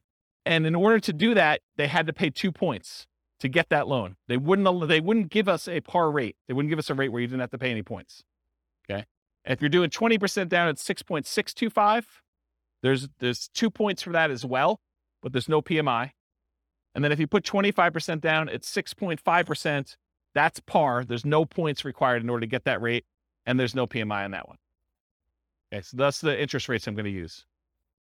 If they were, when we cover Nomad next week, we'll be looking at these conventional loans, and you'll see the interest rates for those, what they are. For example, putting 5% down is 5.5% versus 6.75 or 6.625 or 6.5. This is why putting only 5% down starts to look attractive, is the interest rate's so much better. We'll cover that. We do Nomad. Any questions on this before I go on next slide? Okay, cool. More changeable assumptions. I modeled this out for 60 years. So if for some reason they don't achieve financial independence, it's possible they achieve it after 60 years. Okay, so 720 months, 60 years. So they'll be 81 at the end of this modeling. Based on their income, I think I looked it up. It should be about a 17.85% effective income tax rate. That's what I've estimated it to be. I'm assuming a 3% inflation rate over a very long period of time, guys. 3% is reasonable. I know we've seen crazy numbers recently, but look out long time in history. 3% seems right about there. 5.5% mortgage interest rate for the owner occupant, but they're not doing owner occupant except in some examples here, but they're doing the investor rates, which are listed on your spreadsheet. They have a 4% safe withdrawal rate number. They have $5,000 minimum target monthly income in retirement. So they're trying to get to the point where they have $5,000 a month in passive income from those three sources in order to be considered financially independent. And I do adjust for inflation. So it's $5,000 today, but in the future, it may be $7,000 or $8,000 or $9,000, depending on what time it is. Okay. And why did I pick $5,000 when they're making $6,000 a month? Because they're saving $1,000. So I want them to be at the same level of lifestyle, not at the same income. So they're not saving $1,000 anymore. They're only saving nothing because they've already achieved financial independence. And so we're trying to get them to the point where they replace their standard of living, what they're actually living on. And I've also said, hey, look, when do they get to the point where they can live a $10,000 a month lifestyle, which I don't even think I showed you numbers for that today, but I do run that math and show you when they're earning twice as much. Okay. Any questions on these changeable assumptions? You could change all these too. Okay. So for the property, what kind of property are they buying? So here's the assumptions for the property. It's going to be a $375,000 property value, and it goes up at a rate of 3% per year. So it's keeping pace with inflation. It's not going up faster than inflation. It's not going up slower than inflation. It's pretty neutral. We're going to do 3 different down payment scenarios. So I'm going to do a 15% down, a 20% down, a 25% down one, and I'll show you the results from each. With the 15% down, there's PMI. I told you that.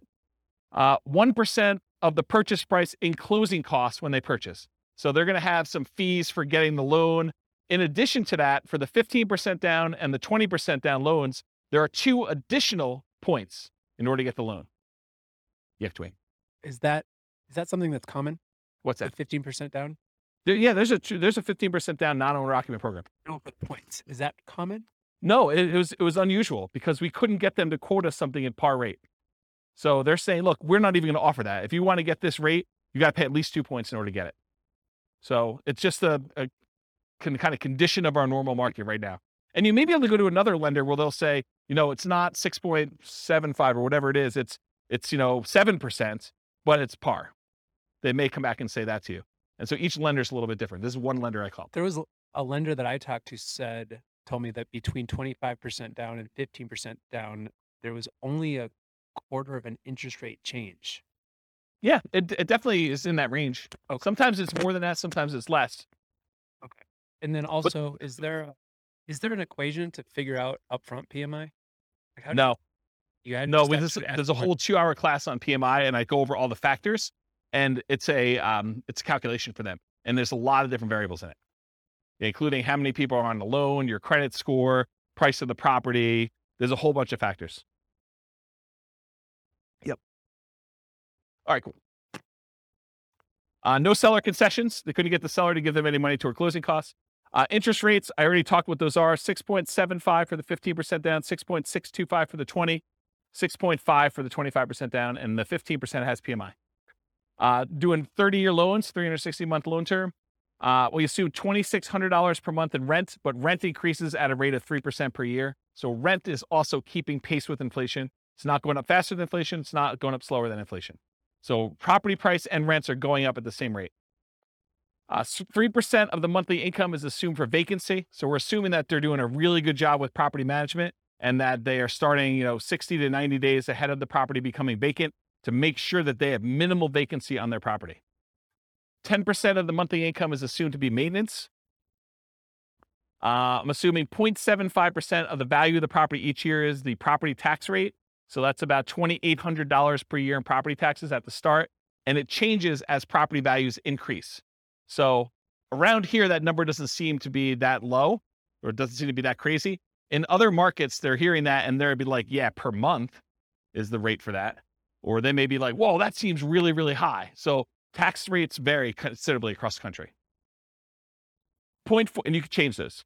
0.4% of the value of the property each year is the assumed property insurance rate. So based on a $375,000 property value, that's about $1,500 per year in insurance. And again, that changes as property values go up too, because insurance should cost you more as your property value is worth more to continue to insure that property. Because if it burns down, they got to replace it. So this is a residential property, and 15% of the purchase price is considered the value of the land. We use that when we're calculating the depreciation benefit.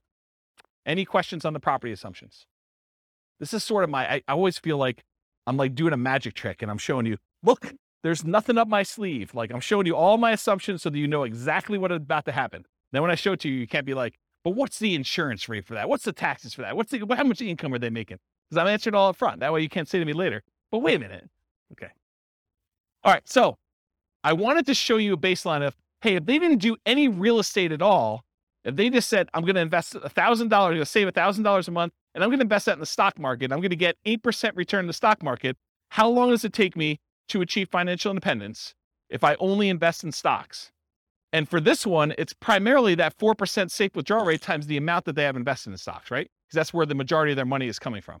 So in that case, it takes them 482 months, about 40 years. Someone who's saving $1,000 a month, that doesn't seem like it's that wrong, right? I mean, it takes you 40 years to save up for retirement. You're going to be like 61 years old at that time, and you'll have enough to be able to replace your income using a safe withdrawal rate by investing in stocks. Doesn't seem unreasonable. So that's how long it takes. What if they just buy one owner-occupant property where they move in and they live there and they do the rest in stocks? Does that impact things? Turns out it does. They can actually retire, be financially independent at 396 months if they buy one owner-occupant property and invest in stocks otherwise. So considerably faster. About, what is that, 86 months? What is that? How many years is that? 7 years? Okay. Now at this point, we've kind of taken it back. They have not opted to buy the owner-occupant property anymore. They're only going to buy rentals. They're going to continue to live in a rental themselves, and they're going to buy up to 10 20% down payment rentals. If they buy 10 20% down rentals, they live in a property that they're not buying a property to live in. They're just staying in the property that they're renting in and continue to pay whatever rent increases there are.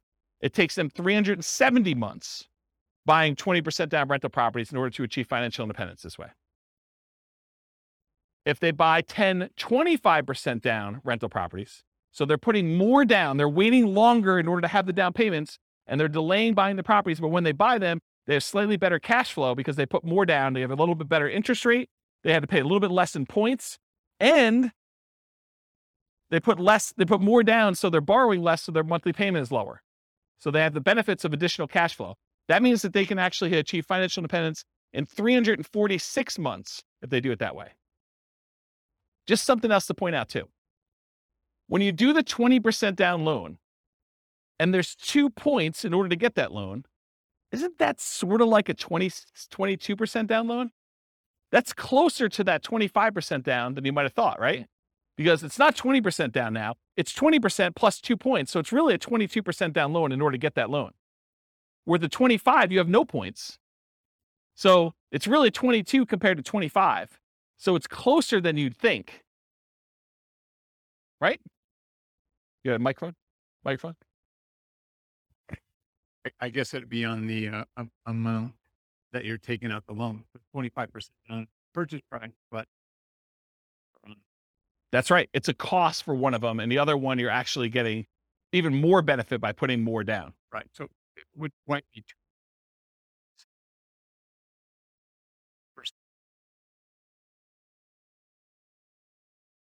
Yeah, I see what you're saying. Right. Yeah, you're right, because it's the 20% down is on the initial purchase price and the 2% is on the loan balance. Yeah, you're right. So it's 80% of the 2%. Right. So 1.6. splitting hairs, but No, you're right. That's a good point. Okay, note to self. Steve not invited to next meeting. No, he's all good. Okay, cool. So we did that 25% down there. What if they do 15% down?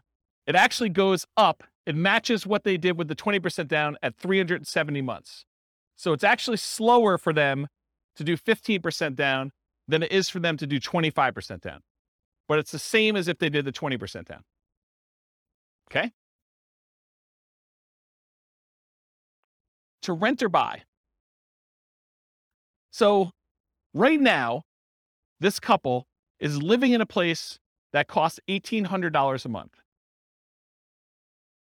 Remember, the rent on the property that they're buying is $2,600 a month. So they're living in a lower quality house or getting an amazing deal from somebody.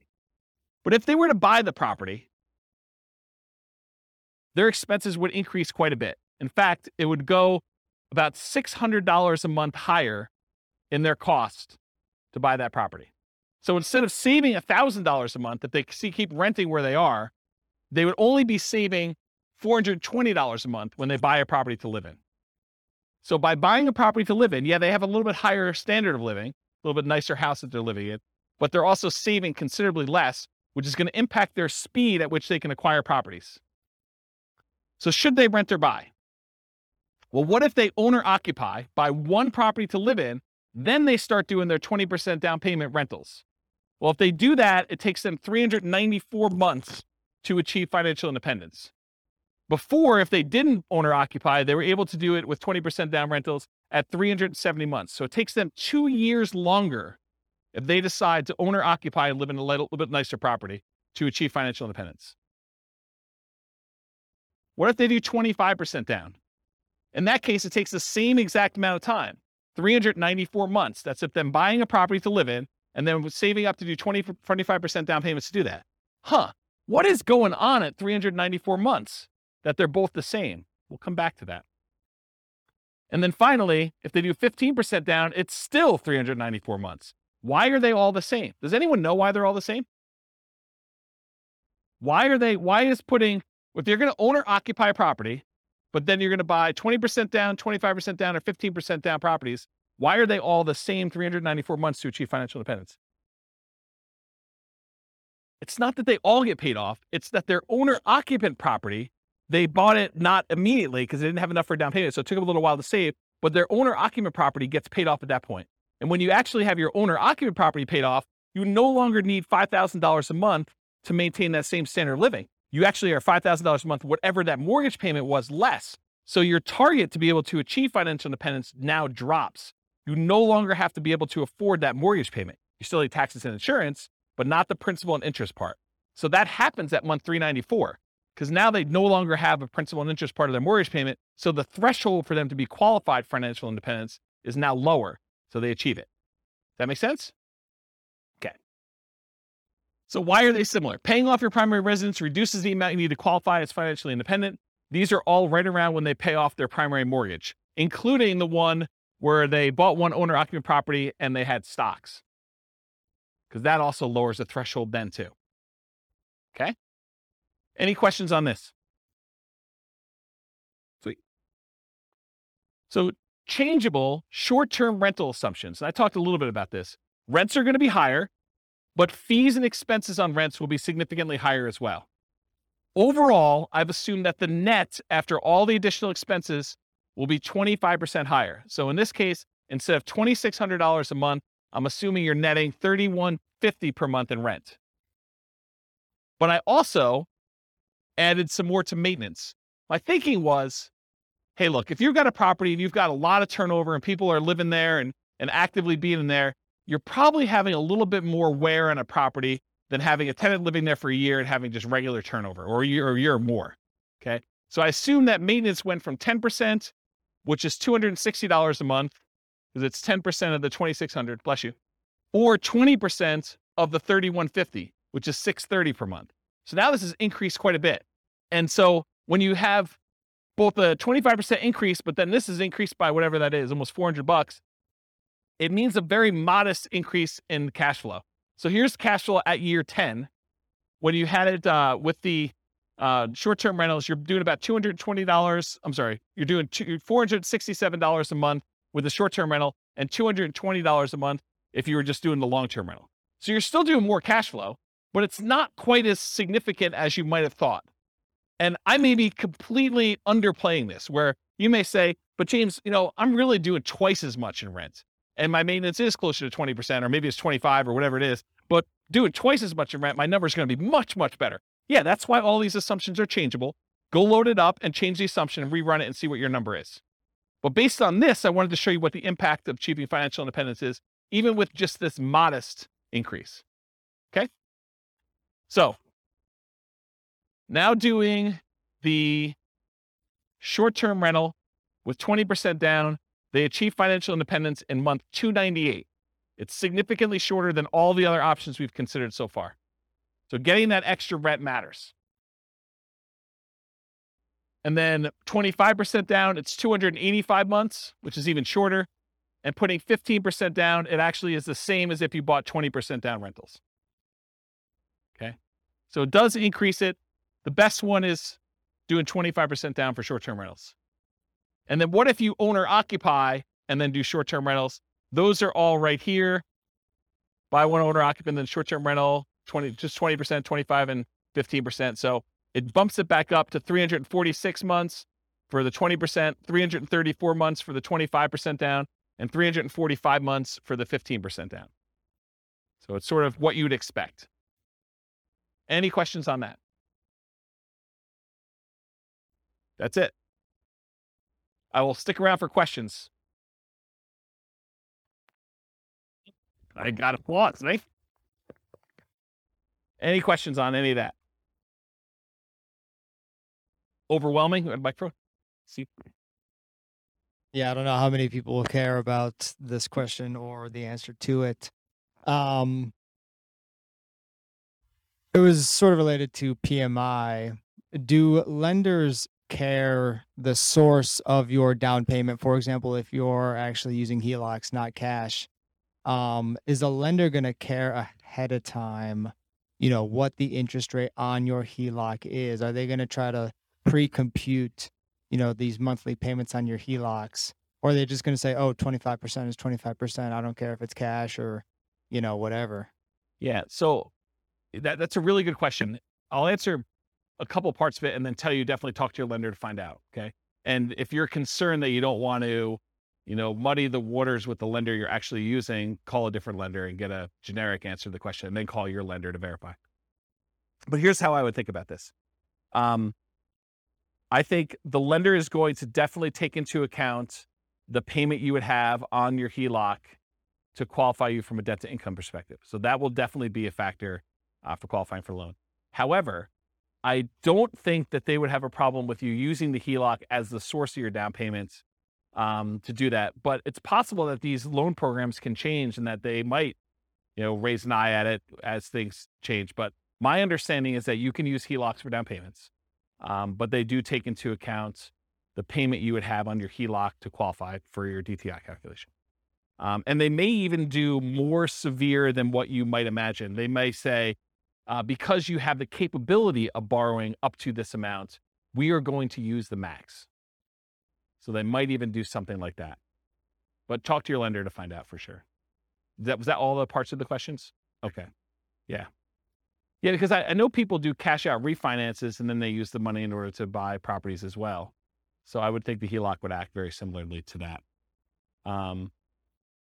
But they do, in general, they do care where you get your down payment from. If money just suddenly shows up in your account, they're going to want you to source it. They're going to want you to tell you where you got it from. I sold my Dogecoin or whatever it is. Right, exactly. So they're going to want to know. And then you may need to produce documentation on such things, which, this is part of the challenge with a lot of these crypto things, right? It's like, unless you have a really crypto-friendly bank, might get tricky. Any other questions? Oh. Can you go back to the slide that shows I'm just curious about the 15% versus 20% versus 25%. What are these? Yeah, not the short. Yeah, not the short-term rental. Not short-term. Yeah, I think you're on the right one. I think these are the non-short-term rental. I'm just curious. Oh, these are the owner-occupant ones. Oh, they have both of them on there, but.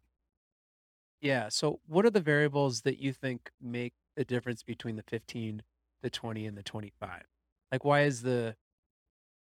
are these the same or why are these different? Why is the 25% better than the 15? Is that two reasons? PMI? Yeah, well, PMI, I think it's going to be a factor, but it's really the two reasons I talked about. The interest rate's much better on the 25%. You're going from, what's it on the sheet? Is it 6.75? 6.75 Yeah. versus 6.5, right? Correct. Yeah, so that's one reason. So that compounds over this time period, whatever it is, and multiple properties. So like it cascades. You're not just talking about one property with that 25% difference. You're talking about 10 properties eventually with that difference later on. And so it cascades, it gets worse and worse and worse, or better and better and better, depending on which way you're looking at it. So the interest rate is the difference. And when you do 15% down, you're borrowing more. And so your cash flow is much worse than if you put 25% down because you're borrowing less. You're putting more down. The amount you're borrowing is also down, and the interest rate is better. And so that does make a huge difference in cash flow. And you think does that cash flow make up for the fact that you're putting less down so you have more cash to buy your next property with a 50% down? You don't add more cash. They're buying properties as soon as they get to the point where they have enough down payment and reserves. So as soon as they get to that point, they're buying their next property, and then they're saving up until they can buy it. So if you look at the chart of like how many properties they own and when you're buying 25% down properties, eventually I think you get to the point where you're buying faster. The first one you buy might be a little bit quicker, but then it's worse cash flow. So you may not even be saving as much. So it takes you longer to do that, or maybe similar amounts, but you're being impacted by that lack of savings rate in order to do that. I like those graphs that you've had before that show those steps. Yes. And if you go pull up on the models, you'll be able to look at all those. The complaint I sometimes get is, James, you show me 300 charts. No. Right. Yes. It is the complaint I get, which, I mean, I like charts and I like showing the charts so I can show you all this stuff. But sometimes when we don't have that chart, like I've occasionally even said to people in the room, this chart, I'm not even going to talk about unless someone challenges me, because I want to be able to show you this as to like how I got to where we are. And it's sort of like, it's like ammunition for arguments in class. But, today I tried to keep it simple and simplified it. So one other thing I'll add. So this exact person, have you been listening to the new Real Estate Financial Planner podcast where I go and I do like Andrea and her story and do that? Well, I'm doing this person through a large number of different scenarios. I'm going to take this storyline. And so I'll do individual episodes on each one of these scenarios. And so you'll be able to see a lot more detail too that way. it's using these interest rates all the way through. Yep. Okay. Yeah. I'm going to try to do like one story arc where we don't change anything. But then in the advanced versions of it, I'm using variable interest rates and variable appreciation rates and variable rent appreciation rates and variable inflation rates. And one more variable thing, but there's like 5 things that are variable to show you like, and then I'm going to run it 1,000 times to show you what the range of expectations are. They may be financially independent anywhere between month 274, where it's 1 time out of 1,000, all the way up to month 495. I'm just making up these numbers. And that's 1 time out of 1,000. And the majority of them are in this range of here to here. And I'll be able to show you that in advance. And those are based on historical data, like the variable rates, No, they're variable. So like instead of doing an interest rate of 6.5, I'll say, look, it's 6.5 month 1, but there's a chance it could go up to 6.25 the next month, or it could go down to 6.375. And so there's just a probability distribution. And so sometimes, 1 run out of 1,000, maybe it actually ticks down.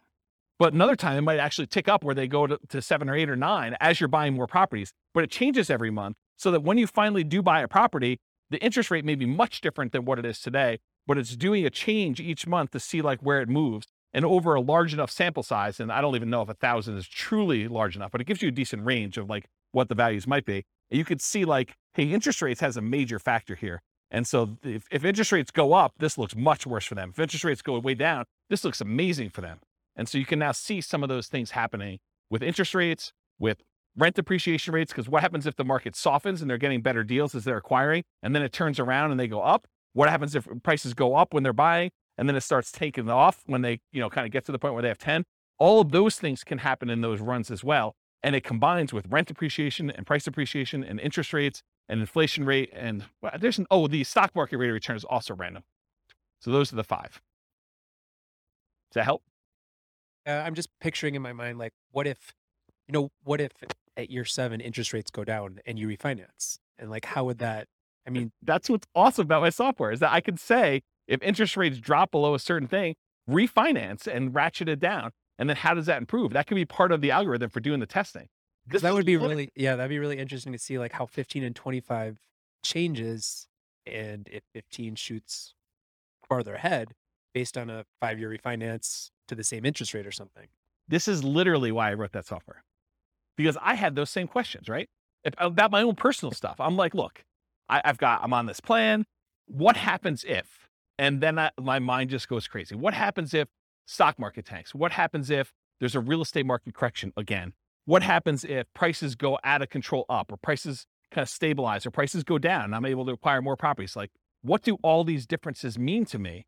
And how does it impact my ability to be resilient in retirement? Or, during my acquisition phase of kind of getting to that point, like, what happens there? This is literally why I wrote all this stuff. But those are the types of questions. Yeah. So that's it. Okay, cool. That's it. All I got for you guys. Thanks. Stick around for questions. That's all I got for you.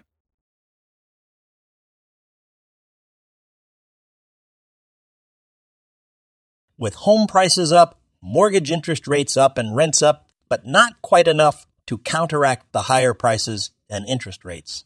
Cash flow on rental properties in Livonia is harder than ever. Book a call with the Real Estate Financial Planner to apply our proprietary 88 strategies to improve cash flow on your rentals. See the show notes for a link to schedule your call and improve your cash flow today. If you're a real estate agent, lender, or professional in Livonia that wants to help our real estate investor listeners, consider reaching out to learn about collaboration opportunities with this podcast. We'd love to add more value to our listeners by having you assist our investors buy, sell, and finance their real estate investments. See the show notes to schedule a call to discuss collaboration opportunities.